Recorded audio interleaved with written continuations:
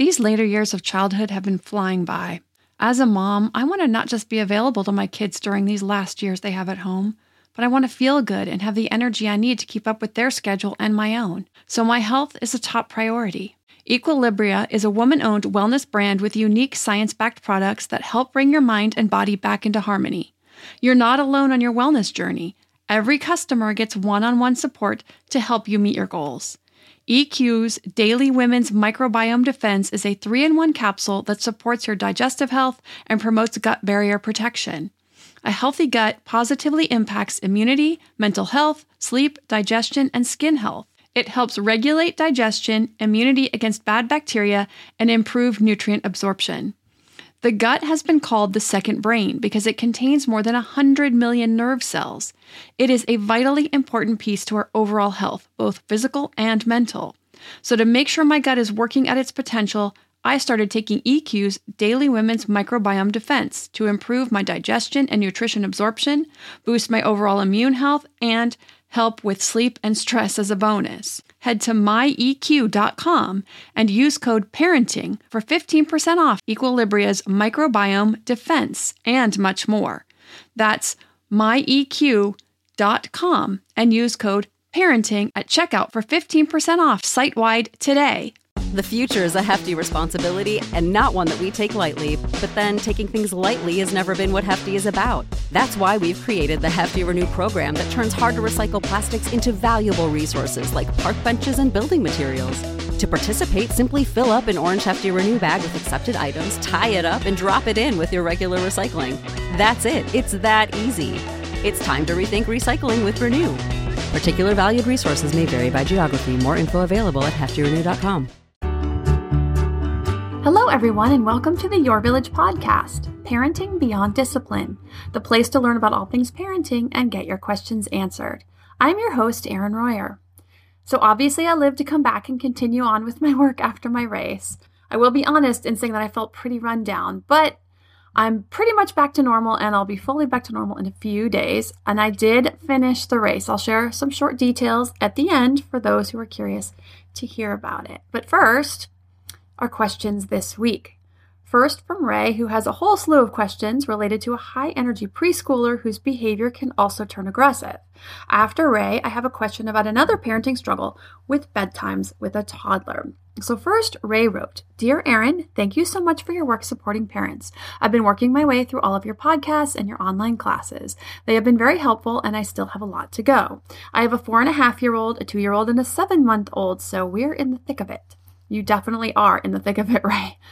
My question is with my 4.5-year-old, he seems to have a lot of aggression issues. He gets into what I call his wild side. It's hard to describe, but it just seems like he has so much energy that he doesn't know what to do with.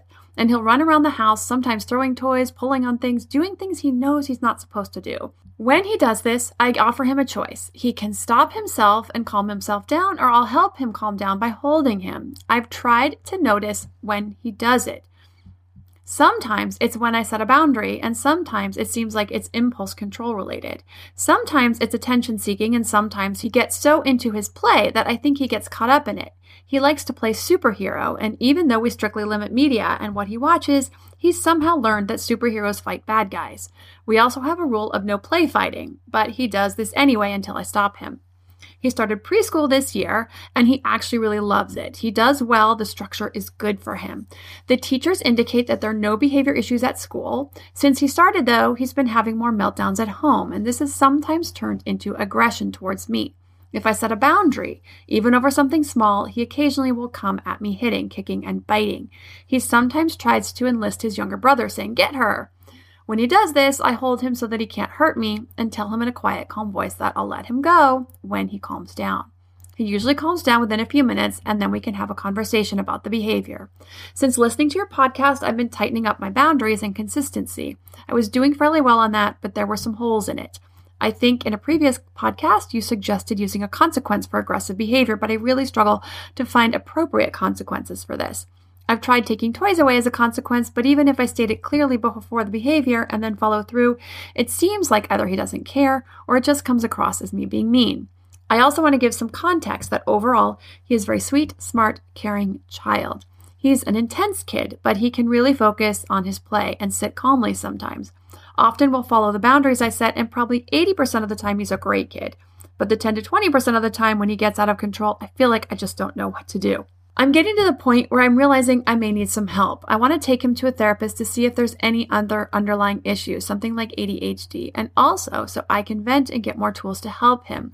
There are no traumas that I can think of other than the addition of younger siblings and starting preschool, but the wild behavior started before preschool. It's been really hard on our family. So my question is related to how to seek a good therapist. I'm wondering if there are certain qualifications or specialty areas or key phrases to look for or to avoid when seeking a therapist. So first, since Ray is a member, I did get back to her right away. So I answered her questions I answered her question a while ago. But so with Ray, I told her I wanted to make a quick mention about ADHD. So for anyone else out there whose child might be dealing with a lot of wild behavior and you're curious or you're not sure what to think or if you should be getting an assessment, when it comes to ADHD, a professional usually won't diagnose a child under the age of 5 or 6. Preferably, we wait till 6. Because 4-year-olds and 5-year-olds into 5, some kids just tend to be wild anyway. It's part of being 4. So it's best to wait until a child is 6 or up to see if there's a recurring pattern over the years and to see if this is something they're just not outgrowing. Another indicator of a diagnosis is that it needs to be pervasive. This means that there are similar struggles at home, at school, during extracurricular activities, play dates, etc. So given that Ray's son does well at school, it sounds like he's most likely just a very active boy. I also pointed Ray to the temperament class for all the ways of working with a highly active kid to give them lots of opportunities to get their energy out, as well as ways to help him learn to focus his energy in more appropriate ways. But for those who might have a highly active child and are curious, I'll share a few tips in just a moment. First, when it comes to temperament, it's really good to recognize that oftentimes when we have a child who falls high or low on one end of the spectrum for some temperamental trait, and we happen to fall somewhere on the complete opposite end of the spectrum or more closely to the opposite end of the spectrum for that trait, it can make that trait seem quite pronounced in our child. So when we consider our child's temperament, it's also really important to take a look at our own and see how we might be alike or very different from our child or children and even our spouse. I had a member who sent me this great graph of everyone in her family, herself, her husband, and her 3 kids, and where all 5 of them fell in each of the 9 temperamental traits on the spectrum. After that class, a light bulb went off for her. She understood where some of the struggles were coming from with her understanding everyone better and being able to work within the framework of understanding them and their different temperaments, and help her children expand and work with their temperaments. So that was a really cool thing to see from her. Now, you may find this hard to believe, but when I was a child, I was very active. So much so that my mom had me tested for ADHD. And I think I've shared that once before. But anyway, I did not get the diagnosis. The pediatrician just told her to cut down on my sugar. And I don't think it helped a lot. I think I still did flips over the couch for various times throughout the day. Okay, so for some tips for working with a highly active child. First, I want to explain what activity level is. This is the amount of movement or energy a child exhibits that is not related to hyperactivity. A highly active child tends to have an inability to sit or stay quiet for very long. Now, because they are constantly doing, trying, and seeking new physical stimulation and experiences, and therefore they tend to develop their motor skills earlier than their peers. So because of this, they're generally seen as very capable. But also because of this seeking out of physical movement, they tend to push their boundaries of physical abilities more often than their peers. And therefore, they may also be seen as more accident prone. They may be having more accidents because they're trying more things, harder things than other kids their age are doing. So when it comes to helping a highly active child get his or her needs for physical movement and experiences met, we want to do 2 things. We want to give them access and opportunity to outlets they need, while also teaching them boundaries around proper ways to exhibit those needs. So, such as running around outside rather than jumping on the couch. Now, our oldest is very highly active. Gee, I have no idea where he gets it from. He will at times sit at the table for dinner and bang on it like a drum. It drives us crazy. And this is a 9-year-old. So I'm going to touch on this here because it's a good point to mention. And it's a question that may be on some of your minds or may come up as I share more. And that is, how can you tell the difference between a highly active child and a child with ADHD? A kid who can't sit still long enough to eat dinner at 9 years old after he's had 2 hours of swim practice and feels the compulsion to bang on the table. Why aren't I dragging this kid in for an assessment, you might be wondering? Here's how I know. He's more than able to sit still when expected in school and focus on his schoolwork. His grades and focus at school are excellent, and he's also fully capable of focusing on his homework and projects while he's at home as well. But because he is expected and does focus so intently at school all day, he comes home extra wound up. And since it's the place where he can let loose, he certainly does. And this may be, Ray, what you were dealing with. So for guiding a highly active child, and in this case, a preschool, toddler age child, have a physical activity available at all times that you consider appropriate in the given situation. Now, especially have a few for inside for when it's dark out or cold, or if you don't have a secure outdoor space. So it could be a small indoor trampoline, a small indoor climber, like a small slide they can climb up and slide down. It may seem cumbersome to have a small climber inside, but if you live somewhere cold in winter or any other situation where outside isn't possible, why not? Things like hula hoops or jump ropes or other types of indoor exercise equipment that toddlers and preschoolers can use. A game like Hullabaloo is awesome. This is an active game with an electronic reader or speaker that you turn on. It tells the kids what item to find to step on. So you have these mats and you put them out on the floor and it tells the kids to find a musical instrument, to find a purple triangle, to find whatever, the spaghetti, you name it. So they have to look around and then hop. So they have to concentrate and they get to move physically while they're doing it. So it's a great game that you can just put on, and you don't need to have anyone else to play. They can do this by themselves because this little part of the game tells them what to do. You don't have to have an adult read cards or anything for them. So this is a great indoor activity. This way, when your child is getting rambunctious, you have an activity to send them to. What's important also for kids this age is to focus on the positive. So rather than saying, don't jump on the couch, don't run around, don't do this, stop doing that, that's always telling them what not to do. So then they're like, their brains don't know what to do. So if we tell them what to do, why don't you go slide down your slide? Why don't you go jump for 5 minutes inside your trampoline? I'll set the timer. Let's see how many times you can jump in the trampoline before the timer goes off. That type of thing, you're sending them somewhere to do something with a positive instruction on what to do rather than what not to do. Now, if it's a time where outdoor play is acceptable and available, you can also send them outdoors. You can keep lots of outdoor active toys around, games, equipment available, and allow your child to engage as often as you can. For younger kids, balance bikes, tricycles, 3-wheeled scooters. As they get older, 2-wheeled scooters, bikes, sporting equipment like basketball, volleyball, a soccer ball, and or football. If your child is in preschool or you're looking at preschools, make sure it's one that allows for lots of outdoor play so they're getting that out during the day while they're at school. Get out to parks so your child can just play and climb and run. You can also go on walks. Walk along while your preschooler rides the tricycle or balance bike, the scooter, etc. Now, at the early ages, under 7 or 8, there is no need for organized sports in general.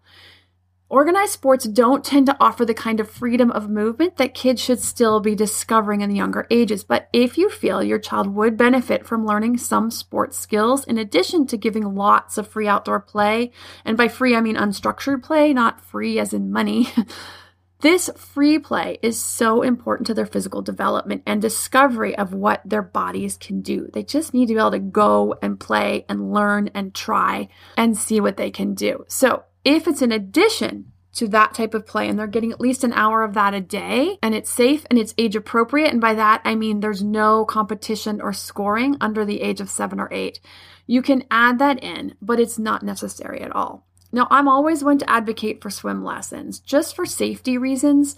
Also, so long as caregivers don't see this as a reason to not watch their children as closely around water, but as a precaution to allow their toddler or child to get themselves to the edge if they fall in or find themselves in the water in a position they might otherwise not be comfortable in, and they won't panic. So it's always good for those safety reasons. Now, the temperament class covers a lot more about tips for home and school and discipline and guidance. So if you want to know more about working with a highly active child or any other traits of temperament, see that class on the website at yourvillageonline.com under the Health and Development tab. But I want to get to the rest of Ray's questions, as well as the next question about bedtimes. So I'm going to talk about boys and play fighting. Now, not to generalize, and as much as many of us try to keep options open for our kids to try whatever interests them, and there are some boys who like crafts and what we might typically consider more feminine activities, and there's girls who like Nerf guns and rough play. And I was actually that girl that had no interest in dolls and loved to play in the mud and climb trees and play with toy trucks. I had this Evel Knievel trick motorcycle. It was awesome. I'm totally dating myself with that reference, and some of you out there might not even know who Evel Knievel is, but I loved that toy. Anyway, it is true, though, that more boys tend to gravitate towards certain toys and types of rough play than girls, and there's something about boys and play fighting and toy weapons. Now, we never did much media in our house either, but other kids have exposure, and so they bring it into their play. And our kids will just pick up on that. So if it's the superheroes, it may be somebody at school, somebody in the neighborhood who might be talking about superheroes and playing superheroes. And kids pick up that stuff really easily and quickly. And there's not much of a way to circumvent that. Now, I remember going to a seminar with some early education directors, one of who ran a very progressive school, and she talked about boys and guns. And I remember her saying that boys will find anything that looks remotely like a gun and pretend it's a gun. It could be a stick, a rolled up piece of paper, anything. And I've seen this with my boys. They'll pick it up and go pew, pew, pew. And there's really no stopping that. And we had this rule about play guns in our house. We weren't going to buy any for the kids ever. Well, our neighborhood is full of boys who all have Nerf guns, and the more we said no, the more interesting and intriguing and obsessed they became. So it really started to backfire, and it created more of an interest rather than less. So we went ahead and bought the boys some Nerf guns. And then we just share with our kids about how real guns are dangerous and how if you find one, you need to tell an adult and not touch it. So my brother-in-law is in the FBI, and when we went to visit, he showed my kids all of his equipment and his firearms, but also gave them a great talk about guns and safety. Now, with boys, this type of play, the rough play, the gun play, the aggressive play is about power. It's a power play. It's learning about power. It's about how to test or assert power or work together as a team, etc.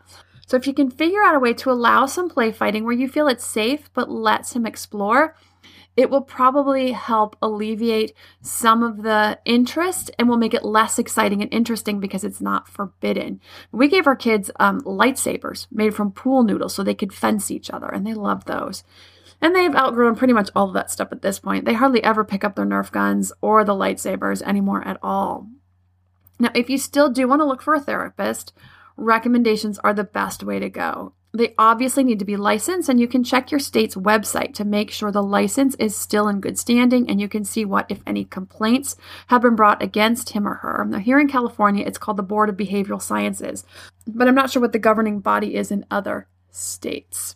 As an adult and a mom of a son, both with ADHD, I know navigating the expectations of life with ADHD can be a challenge. But finding the right care and proper tools needed to succeed can be life-changing. With the right resources, you can turn your ADHD into your superpower. Done is an online ADHD care platform that can get you all the resources you need to help manage your ADHD, online visits, refills, and a 24/7 care team made for you. Starting to take care of your ADHD is as easy as 1, taking a 1-minute free assessment to see if Done can help.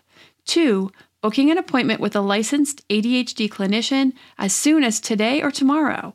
3, start receiving ongoing care. Enjoy online visits, personalized treatment plan, worry-free refills, and 24/7 care. Take a free 1-minute assessment and book an appointment with a licensed ADHD clinician as soon as the next day. Get continuous care, insurance coverage, and 24/7 care team support with Done for just $79 a month and pharmacy copays as low as $0. Unlock your path to better focus now at get.donefirst.com/podcast. Done. Turn your ADHD into your strength. This episode is sponsored by By Heart. By Heart is an infant nutrition company whose mission is simple: make the best formula in the world. Using the latest in breast milk science, ByHeart created a clinically proven, easy-to-digest infant formula that's made with organic, grass-fed whole milk, certified clean ingredients, and features a patented protein blend that gets closest to breast milk. Our blend includes the most abundant protein found in breast milk, alpha-lac, as well as lactoferrin, the number one protein found in colostrum, along with broken down, partially hydrolyzed proteins. ByHeart is an easy-to-digest formula. In addition to its patented protein blend, our formula includes prebiotics and an 80-20 whey to casein ratio like in early breast milk, which is tailor-made for a newborn's digestive system. ByHeart is the only U.S.-made infant formula to use organic, grass-fed whole milk, not skim. Curious about ByHeart? Redeem your welcome offer at byheart.com/podcast with the code parenting for a limited time. Additional terms and conditions apply. So now on to the next question from Arun. Hi, Erin. Our strong-willed, almost 3-year-old will not go to sleep on his own. We've created, or rather, I guess I have created the problem, and I'm having a very hard time getting out of it. We co-slept until he was about 14 months, or just until about the time when I stopped nursing him. He transitioned to his own bed just fine, but needed me next to him to fall asleep. So while at first this was okay, he started to pinch to get to sleep. And as he aged, those pinches hurt more and more. I eventually would doze off to sleep and not even feel them anymore. Lately, he started to take anywhere from an hour to an hour and a half to get to sleep. With his whole method of me or my husband being next to him. He eventually starts kicking and playing before eventually dozing off. So we bought your course, watched the sleep video, and implemented the mantra method. So while in all it works, it doesn't work as you described it. He's no longer in a crib and gets up anywhere from 20 to 50 times each night, or basically as soon as you put him down, and runs after you when one of us leaves the room. We walk him back and repeat, it's time for bed. He starts walking back to bed, sometimes laughing and saying, no, it's not time for bed. Eventually, he gets very annoyed, starts crying, and falls asleep.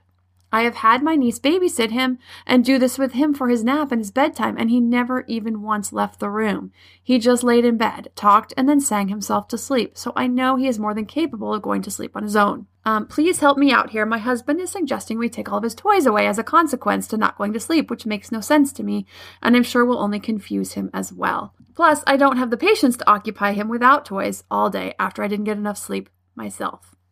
So when I got back to Arun, I first let her know that we may need to do a consultation in order to get to the reason why this method is not working properly for her, but also gave her lots of tips in the meantime to see if she could get this turned around on her own. So I do consultations. I do private consultations with parents as well when they're really struggling with getting some things fixed on their own. So what I shared with her is, but there's a reason why it's not working. There's a reason behind this behavior. He's getting some kind of payoff or he wouldn't keep doing it. So it's not uncommon, given how ingrained the pattern has become, that it would take 30 to 50 times back to bed at first.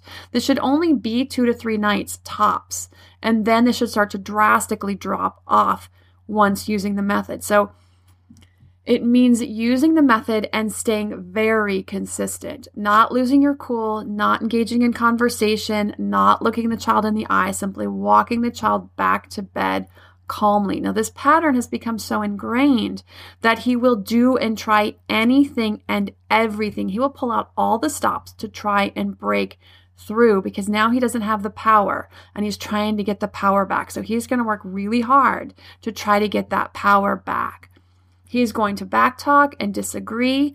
It's not time for bed. That's why he's saying it's not time for bed. The laughing it off and then the crying. This is pulling out all the stops. He's used to this pattern and this is uncomfortable for him. This is trying to set a new pattern that he's not comfortable with. So he is pulling it all out and trying to get things back to what he's used to.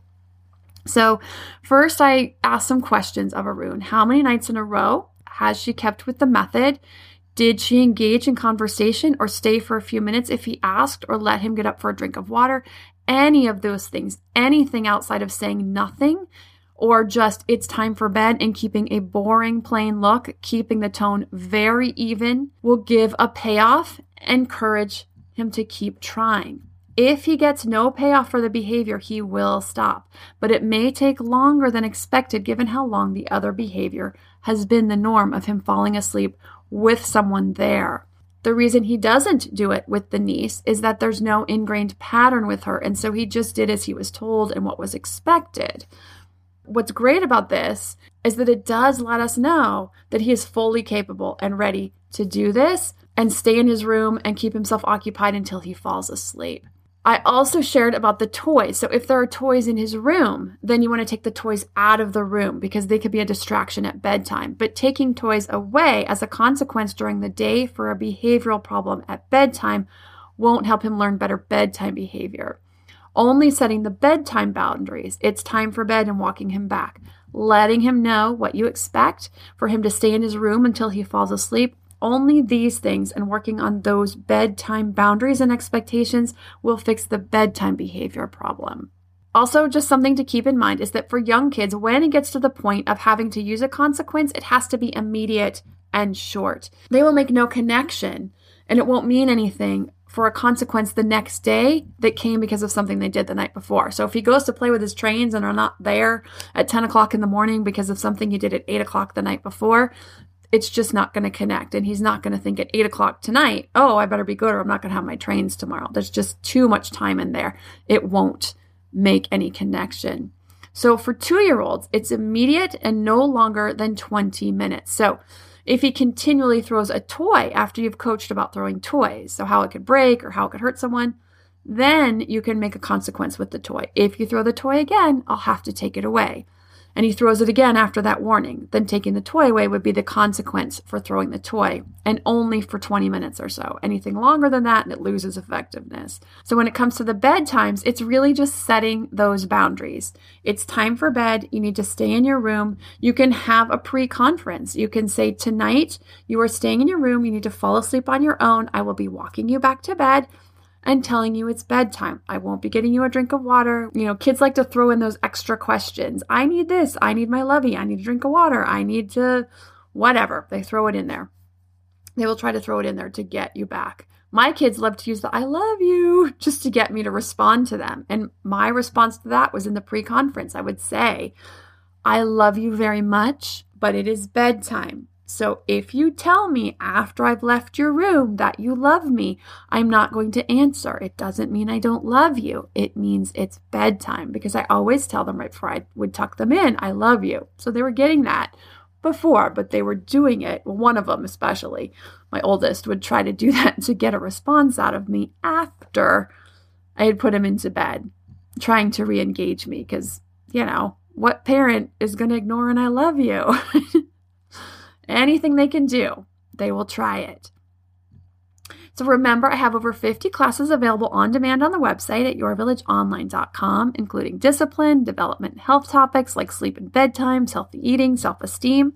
Have some education concerns like finding a preschool, and what I call modern parenting issues, such as peaceful parenting, media, getting and staying organized as a busy family, among lots of others. Also, Your Developing Preschooler is currently in the editing phase, and I'm currently designing the class on raising kids with a growth mindset, which are the ones that were voted to become the next classes. So, that's right. So it was my race, a quick summary. So the water was 56 degrees, not quite as cold as we thought it was going to be, but the longer I swam, the colder I got. And the swim took me longer than I felt that it should have. I was expecting to be in and out of that water somewhere between 35 and 40 minutes. But it's quite possible that the swim was measured too long, because a friend of mine looked up the times for the pro athletes and said that their times were 5 minutes longer than expected. And then, of course, the longer I was in there, the colder I got, the more I slowed down. By the time I got out of the water, I was not in good shape. I was certainly not fully functioning mentally. I was definitely hypothermic. I pulled and I don't think I realized it until I pulled my wetsuit about halfway off, and then that cold air like hits your body and I'm wet. And my kids are standing there right at the mesh where they can see you. And he's like, "Are you okay?" And I just broke down in tears. I said, "I'm so cold. I'm so cold." And I got my wetsuit off. I got into the tent where you grab your bag to get onto the bike, and I couldn't stop shaking. And I grabbed the towel. I don't remember this very well, but I know I had a towel around me. So I must have gotten into my bag, got my towel around me to try to warm up. I made it through the tent and I sat down on a chair outside. Luckily, it was warm enough in the sunshine, and I just sat there and shivered for I don't know how long. I got my clothes on eventually, got on my bike and left. The rest of the race went without a hitch. The bike was nice. I did fine on the bike. Not as fast as I wanted. I'm never as fast as I want. 3 hours and 20 minutes. And then got into the transition area and got onto the run. The run took me 2.5 hours, which is longer than I would have liked as well, but not terrible. But it was a beautiful run and the weather was beautiful. I never got hot on the bike. I never got too hot on the run.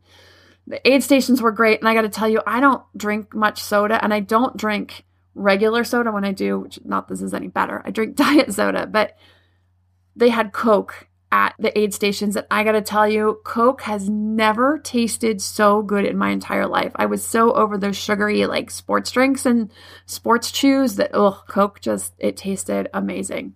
So I finished the race in 7 hours and 22 minutes, an hour longer than I had expected. When I looked back at my times, my transition for my swim was 23 minutes long. So I sat there just trying to warm up, obviously for quite a while before I was able to move forward. And I remember thinking, you can't get on the bike until you stop shaking, because if you try to get on the bike right now, you're not going to be able to ride. You're going to fall over. And there was a point where I was like, I don't know if I can go on. I don't know if I can go on.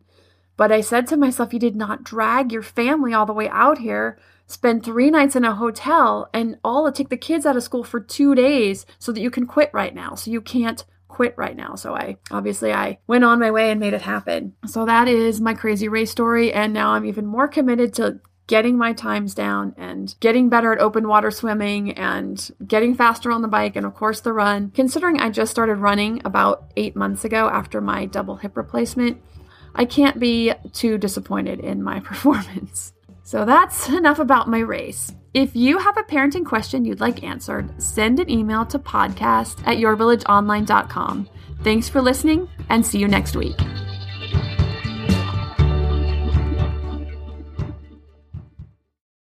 For the ones who work hard to ensure their crew can always go the extra mile, and the ones who get in early so everyone can go home on time, there's Grainger, offering professional-grade supplies backed by product experts so you can quickly and easily find what you need. Plus, you can count on access to a committed team ready to go the extra mile for you. Call, click Grainger.com, or just stop by. Grainger, for the ones who get it done.